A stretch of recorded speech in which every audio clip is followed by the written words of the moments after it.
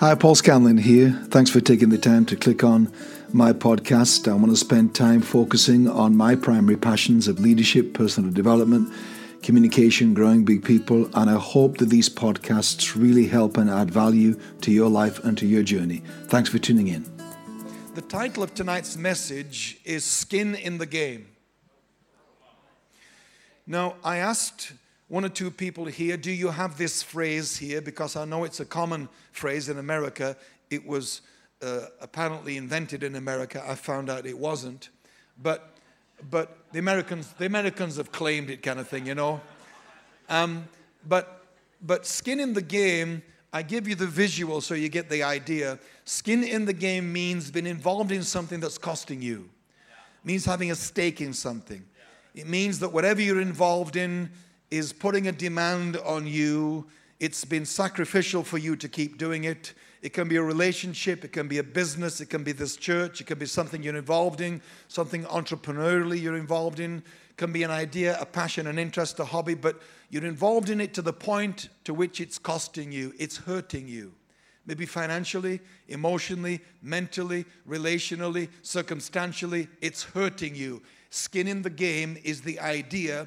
I want to speak to you about that concept tonight, and with that in mind, that's why I said this couple volunteering to pull up roots and go to our house as volunteers, that's skin in the game. It's commitment above and beyond.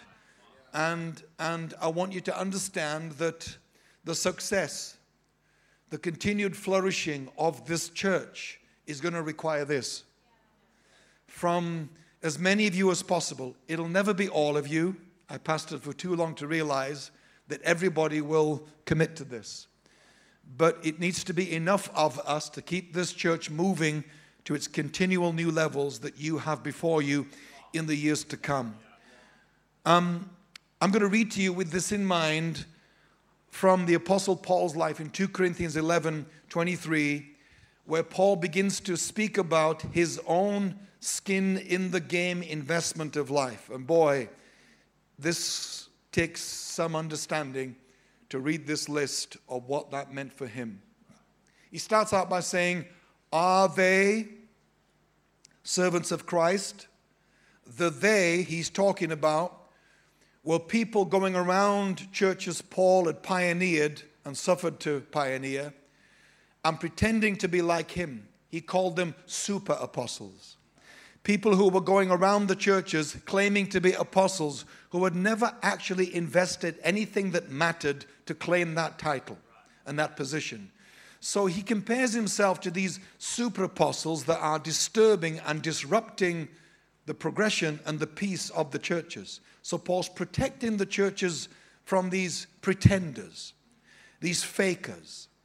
Are they servants of Christ? I am more. I have worked much harder. I have been in prison more frequently, been flogged more severely, been exposed to death again and again. 5 times I was beaten with rods. Once I was pelted with stones. 3 times I was shipwrecked.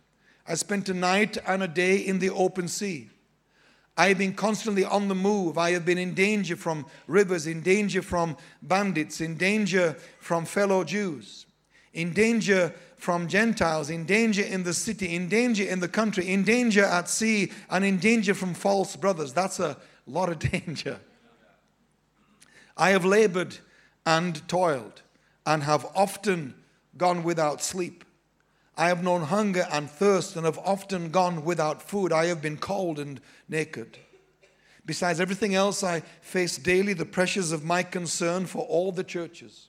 So who is weak? And I do not feel weak, who is led into sin, and I do not inwardly burn. I want to say to you tonight that if you don't have skin in some game somewhere, you are not in the game. You may be at the game, you may believe in the game, you may know others in the game, you may study the game and be an expert in the game. You may do life with people who are in the game. You may have been in the game at a previous stage of your life, but right now, if you don't have skin in the game, then you don't really qualify to claim you're in the game, no more than those fake apostles were trying to do in Paul's time. And by the way, just let me be clear up front with you, none of this tonight, and nothing I talk about, by the way, is this. None of this is saying that if you have no skin in the game, I'm up here judging you or saying you're a faker or you're a coward. Because if you don't have skin in the game, it may be for very valid reasons. Maybe you got hurt. Maybe your skin in the game was so costly. Maybe others who should have shouldered some of the weight did not and left you carrying disproportionate weight. And you got hurt and you buckled under the burden you were not built to carry. You got hurt, you got betrayed, you got let down, you were deserted, people lied to you, I don't know. Maybe you had skin in the game and it hurt you so badly that you took time out on the benches. But I want you to know that we are still early enough in 2018 for this to be a game changer for you. If you've been benched for a while because you got damaged by being involved in a game somewhere in your life that cost you and hurt you, it's still time for you in September to come back onto the field and to decide to play again. I wonder if tonight I could at least inspire you to attempt this week to step back on the field, to put your kit back on, to put your running shoes back on, to put your helmet back on, to put your shield of faith back on, to take up your sword again, to do something this week that even just puts a foot back into something that costs you, something that matters to you, something that wakes you up in the morning like it used to do. So none of this is a judgment on you, but I want to contrast the difference between being on the field and being a commentator about those on the field. Being an armchair, skin in the game person doesn't really count. Being a critic or one of the fake news people who have no skin in the game but want to criticize and judge those that do, I want to protect you from staying there or from doing life with those people or from thinking that's the best option for you any longer than it has been so far. In April 1910 in Paris, Theodore Roosevelt gave a very famous speech, most of which you would not recall, but this particular few lines from his speech went around the world and is still quoted today in many forums around the world when he said, "It is not the critic who counts, not the man who points out how much the strong stumble or where the doer could have done better. The credit belongs to the man who is in the arena, actually in the arena, whose face is marred with dust and sweat and blood, who strives valiantly, who errs, who comes short again and again, because there is no effort without error and shortcoming. If he fails, at least he fails while daring greatly, so that his place shall never be with those cold and timid souls who neither know victory nor defeat." We come from a long line of skin in the game ancestors. Hundreds of thousands of us died in the arenas of Rome. Literal skin in the game. Who gave up their lives, lost their lives because they wouldn't deny Jesus. They wouldn't surrender their faith. And so they died, burnt at the stake, ripped apart in the arenas of Rome, fed to wild animals, and all kinds of other unimaginable cruelty was done to our forefathers, to our ancestors, and is still happening now in some parts of the world where they can't do this.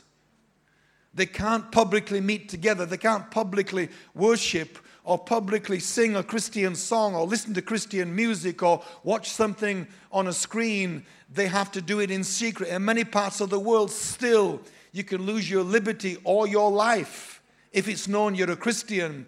In some Muslim countries around the world where that is ostracized and punished and seen as a target to get rid of in countries around the world. So this is still very real In the West, we have no awareness of that until you start to listen and read stories and spend time in other parts of the world. But we come from a long line of gladiators, as it were.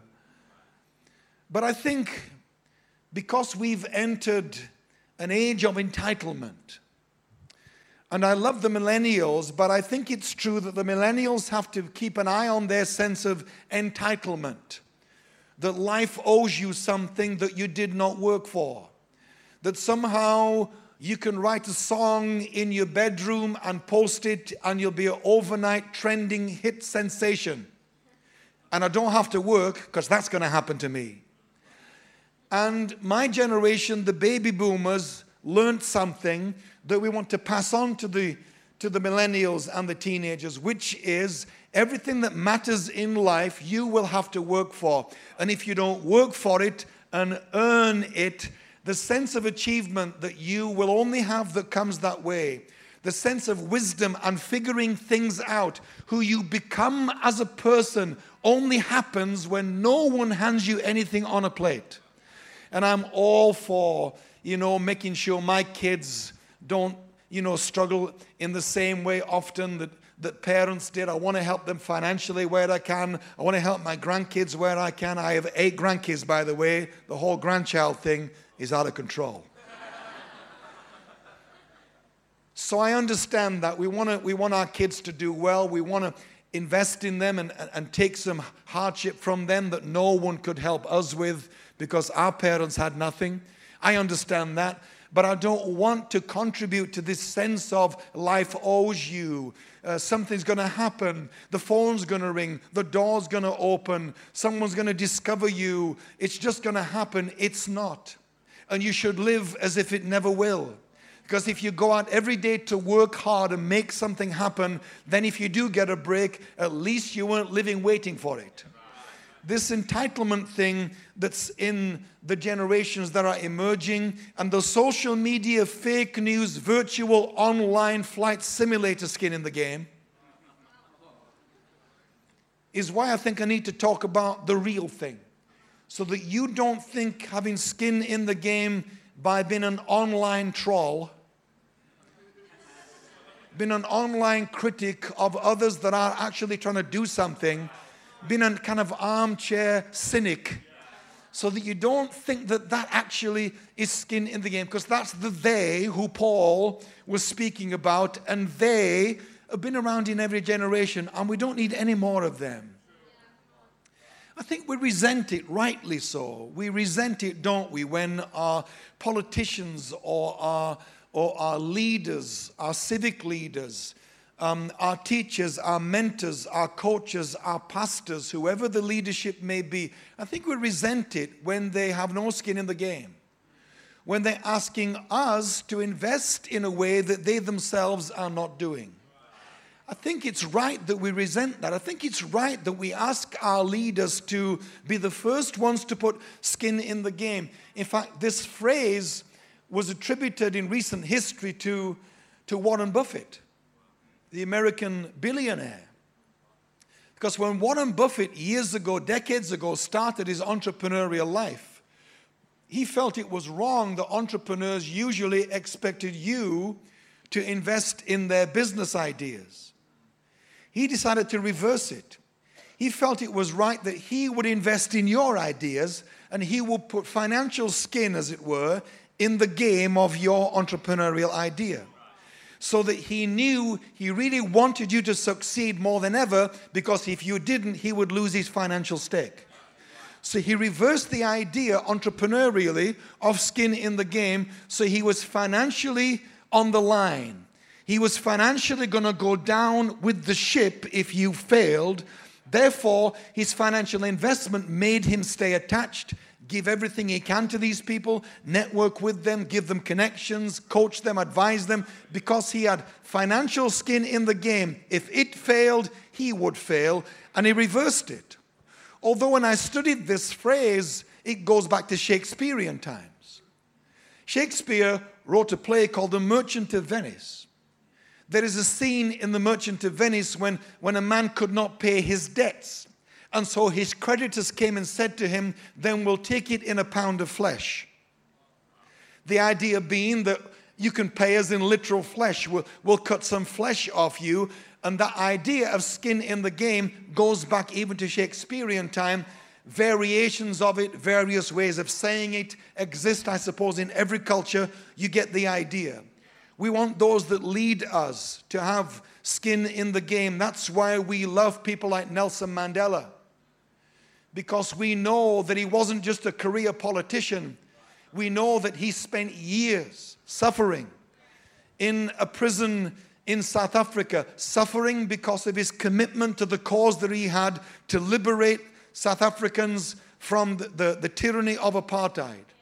And he suffered for 7 years in jail. So when he becomes the president of South Africa, we're like, yes, there is a God, there is justice. The good guys sometimes do win. And the reason he had so much respect and influence is because we all knew he had nothing to prove in terms of his skin in the game commitment to that country. And the same with Gandhi or Mother Teresa or Martin Luther King, or these outstanding historical figures are that. They're adored and loved because we know that they put their life and literally lost their life for the cause that is still being championed today by the ones that succeeded them. There's something we like about that, and we should not give our lives to people and commit to places and commit to ideas and visions and ideologies where those that are asking us to do that themselves are not first putting down their own skin in the game. Hey guys, just want to let you know about a resource that I'm making available to everyone called Aging Well. It is a video series, almost 11 hours in length, over 60 videos, and it covers aging well in 5 areas. Aging well physically, mentally, emotionally, relationally, and generationally. It has a ebook that goes with it. It also has a Q&A and workbook that comes with it. I think you guys are going to find it a real addition to your personal growth investment. I hope you'll enjoy it. You're going to find it at gbpacademy.com.